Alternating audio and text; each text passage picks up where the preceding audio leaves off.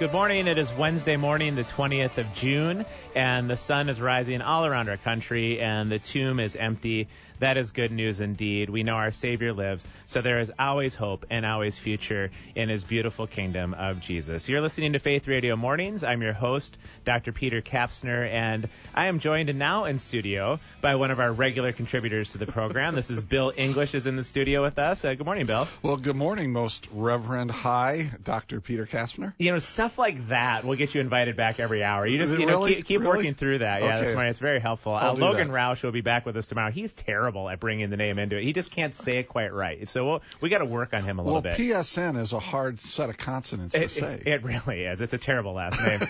So we talked with Dr. Kent Kaiser obviously a few moments ago, and I just want to point out for our listeners in the Twin Ports as well as in Fargo that if you are participating in the Trump rally or you just see some of what's happening around you, we would love to hear from you. Just get some eyes and ears in the scene. It's just always helpful to get first-person perspective in that. Give us a call. Shoot us an email. We'll read some of your comments on the air tomorrow. And Matt, at the break, you made the point that I have my Oceans 13, 14, 15, 11, 30, all the characters messed up, that I actually referenced one of my 1980s favorites, pop stars, that being Billy Ocean is a singer, Caribbean Queen, 1984. I can still hear that playing in my head from the time. It's actually Danny Ocean who is the thief in these movies. And Bill, I don't know if you saw the headlines, but we've been talking a bit about the burglars that rappelled from the roof down into this Best Buy, and they stole at least $100,000 worth of Apple products, and it was a Mission Impossible kind of scene, from what I understand. Why would you steal? Am I on? Am I on? Okay. I think I hear you okay. Okay, then the light isn't working over here on my panel. Why would anybody steal $100,000 worth of Apple products? Well, that is beyond me. We did sort out it's only really a couple personal computers is what you get for that. But, okay. But you're going to alienate the rest of my family, because I walk in and I feel this Mac Apple ecosystem every day when I walk in, and I'm this holdout in the PC. I get it. I'm the only one that gets viruses on my computer in our family, but I'm still holding out, Bill. Well, yeah. To me, Android's way to go. I'm not an Apple guy at all. My daughter does the iPhone thing. I don't get it. Yeah. So. And once you're in, right, then you're in. I mean, you're buying thousands of dollars of products at this point. For Apple, and I have bought thousands of dollars of products at Best Buy. Sometimes I wish I knew how to repel. Well, we'll take a quick break here, and when we come back, we'll talk more with Bill English about Bible and business and all things relative to just how our Christian faith intersects with our daily life and our vocation. So you're listening to Faith Radio Mornings. I'm Dr. Peter Kapsner. We'll be back in just a couple minutes here.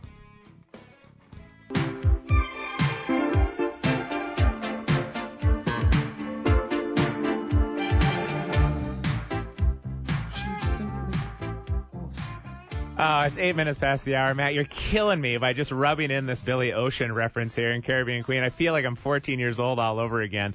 And that's it. We're joined in studio on Faith Radio Mornings by Bill English. Comes in each week and talks about Bible and business with us. And interesting headline you sent my direction that I couldn't quite sort out at first, and that was the idea of how much we're getting burned out through collaboration in business. And I would think, Bill, that collaboration is this positive word, and it allows us to interact and share the burdens with each other. But you're finding something very different these days as people are getting more and more burnt out. Well, anything in extreme will burn you out. It really doesn't matter what it is, except maybe for sleep. And so I could use a lot more of that. Yes, I understand. I could use a lot more of that too. So this is an HBR, Harvard Business Review article that I read recently, and they talk about collaboration burning people out because of beliefs.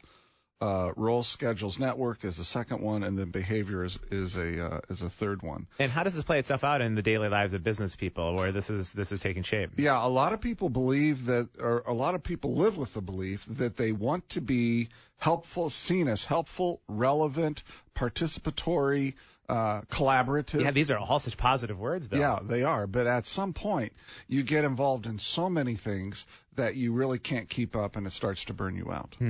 And so what are some suggestions and ways in which you're obviously still part of a team in business and there's responsibilities associated with that, but what are some ways that you can kind of take back some of your schedule and maybe avoid some of the burnout?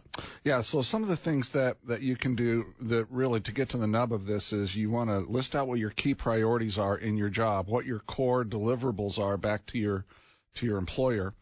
And then you need to manage your attention towards those things. Collaboration has a way, when it's too broad and it's too much, it has a way of distracting us.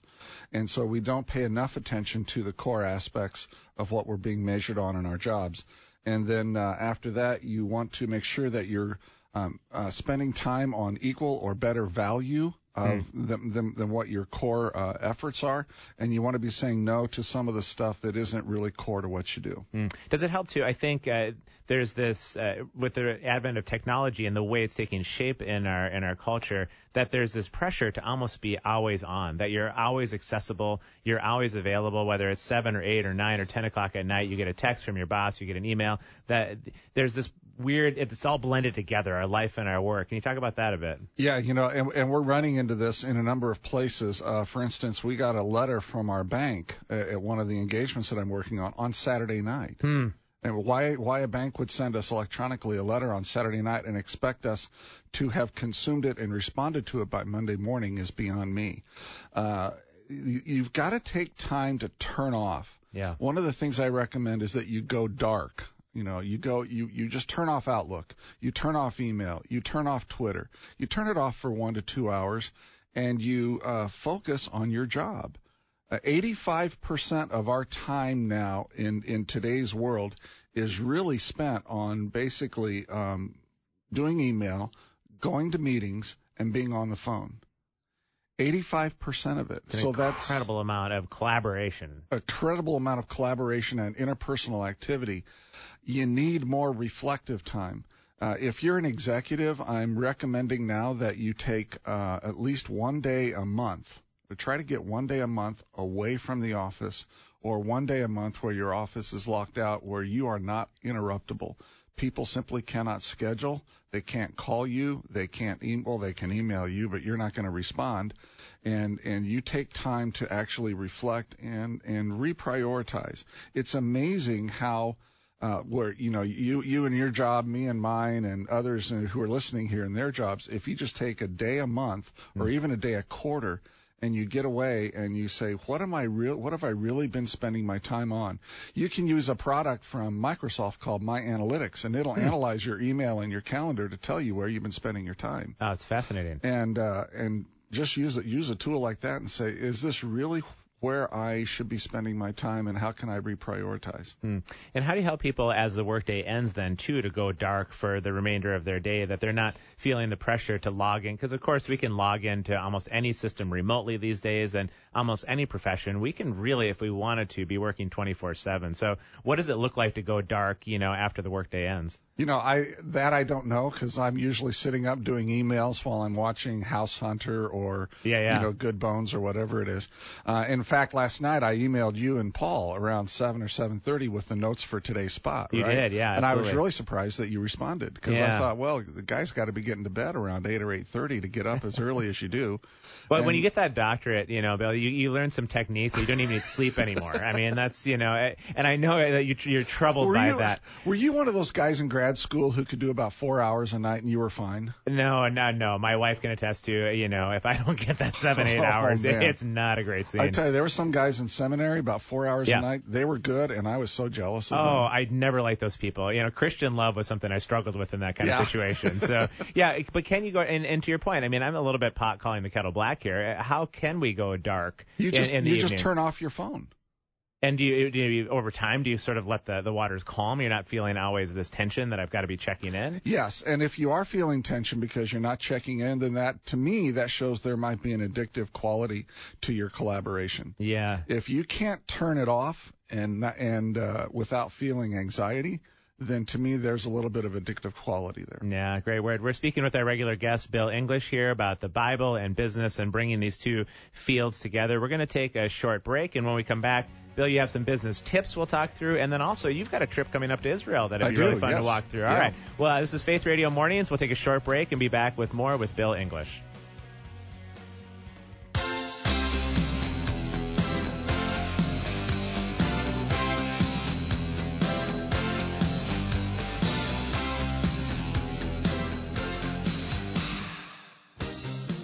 Is that more 1980s music, Matt? You're still teasing me? You and Paul are still kind of jamming it in relative to this Billy Ocean reference, are you not?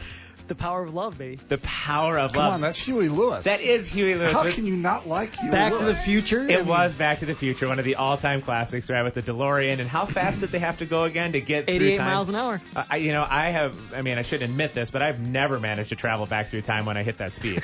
So, Bill, have you ever been back through time? I know you're going 88 all the time, in your life. No, so. I drive the speed limit. You drive the. So I do. Yeah, I find driving under grace actually sometimes is helpful. I don't know that that's the best policy, but we'll roll with that. So I love, on your Bible and Business site and some of what you get into, Bill, one of the tips that you talk about that are undeniable. You have 68 undeniable truths about business ownership. I do, yep. And one of them that I really enjoy, and especially dealing with young people who are trying to figure out their vocation and the kinds of things that they want to do with their life, there gets to be this weird split between what some would consider a holy calling towards vocational ministry or something in the Bible theology field, and then all of the sort of secular junior varsity kinds of roles in life, and you make the point that God really does call some people to own business, that this is also a Christian vocation or can be that. Oh, sure it is, because some people are entrepreneurs. Actually, a lot of pastors are entrepreneurs, as you might suspect. Yeah. But God does call some people to own a business, to create wealth, and to steward that wealth for the kingdom of God. And so, the calling to own a business is a high and holy calling. I estimate there's somewhere between 2 and 3 million Christian business owners nationwide. Wow. Based on some census numbers and other things that I throw into the formula. And whether they own a business of 100,000 or some will own businesses of 100 million or more, doesn't matter. Your stewardship responsibilities and opportunities, philanthropy opportunities before the Lord, are significant. And that is as much a calling as it is being a pastor, being a missionary, or being a practical theology professor. So how would you suggest, if you're a Christian business person, what are some tangible ways that it might impact your daily decision making in business and how you go about it? Yeah, that's really, really great. Actually, a very insightful question. At Bible and Business, we have the 4 purposes for business. Each one of those purposes has a measurement that goes with it.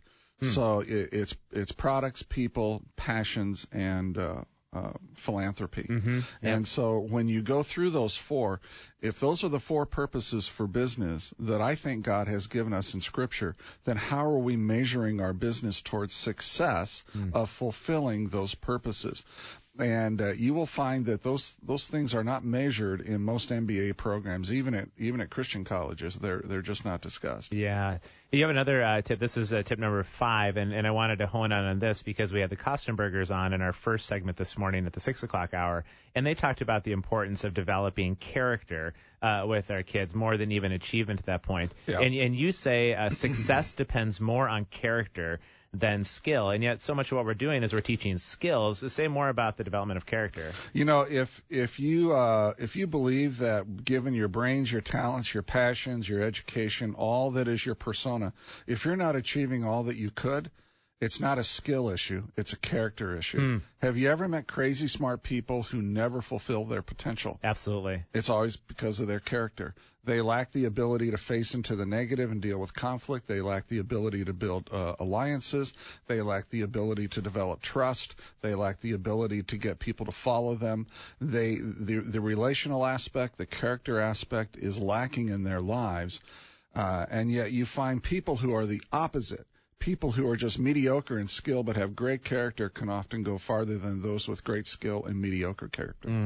And would you suggest there's one particular character development, or just even a couple dimensions of character you'd say if you really can develop this part of your character in your life, it's going to take you a long ways? The 2 that I would say, one is the ability to face into conflict and resolve it, and the second one would be Gosh, it just came into my head and then left. Oh yes, the second one would be the ability to develop trust with other people and then have them follow you as a leader. And I'd love to follow up with that because you mentioned maybe one final point out of this section that you have is number 16. It says that people can and will lie to you. So how do you develop a sense of trust while recognizing that sometimes people are going to take advantage of you? Yeah, it's an intuitive thing. You've got to be able to read between the lines of what they're saying and try to listen to the heart behind it. But I've had more people just lie bold-faced to my face over the years as leading businesses. And you just got to be prepared for it. You don't take it personally. It's not a personal thing. That's how they get through life sometimes, is by lying about what's actually going on. So one of the things I end my management team meetings with is, have you given me the last 10%? And by that, what I mean is the last 10% is the part of the message or what your thoughts that are really difficult to articulate because you know it's going to lead to conflict. And so I go around and I do a gut check with everybody, and I say, last 10%, you give them the last 10%. You do that about a half a dozen times in management team meetings, and pretty soon people are using it. They're going, Bill, I got to give you the last 10% here. I got to believe that develops just the kind of team that really can work together. It's great. It does. Well, we only have a few minutes left, and I really want to get to your Israel trip as well. And so when I think about Israel trips, I'm always thinking about ministry leaders and pastors taking people to Israel. Maybe it's an excuse to get to Israel themselves, right? So tell us what's underneath this trip for you. When are you going? What's happening? We're going the last half of October of this year. We're going to go with JCF Tours. It's a tour I've been on before, so I know Yoni. Yoni's actually an American who now lives in Israel. He's probably more Israeli than he is American, but he's still evangelical. And we're going to go visit the Red Sea. We're going to visit Galilee. We're going to visit Mount Carmel, the place where David and Goliath fought, Bethlehem, Jerusalem, just a whole tour. It's going to be 13 days. And I'm leading the tour, and I will be doing some of the teaching over there, and Yoni will be doing some of the teaching. And we're going to have a series of Bible studies before we go to look at what happened at the places that we're going to visit.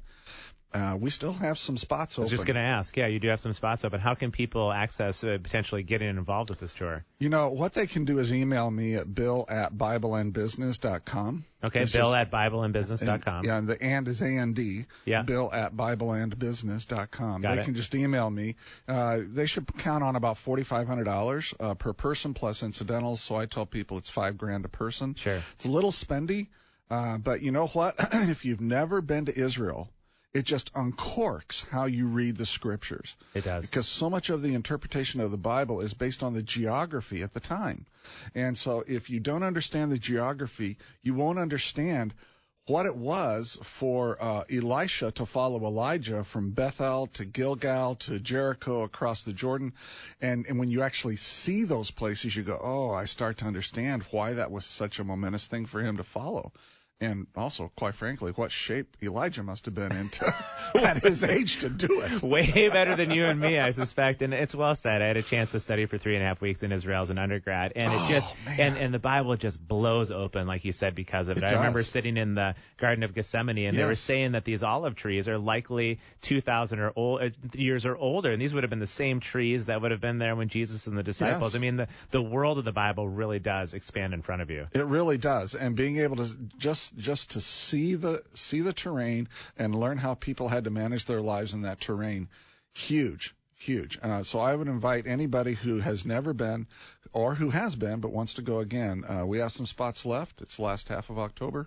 Send me an email. How many people are going on the tour overall? Right now we got 20. 20. So it's a good number. It's not too many. That it sounds like you can have some good conversations, but not be overwhelming with the number of people. Correct. We could probably put another 10 in here. That's great. And be very comfortable. That's great. That's Bill English. And tell us one more time where they can go if they want to join this tour. Just email me, bill@bibleandbusiness.com. I love that you come on each week. Thank you. Just look forward to this conversation. It goes way too fast. We are 26 minutes past the top of the hour. We'll take a break for news and come back for the last part of our program. Stay with us.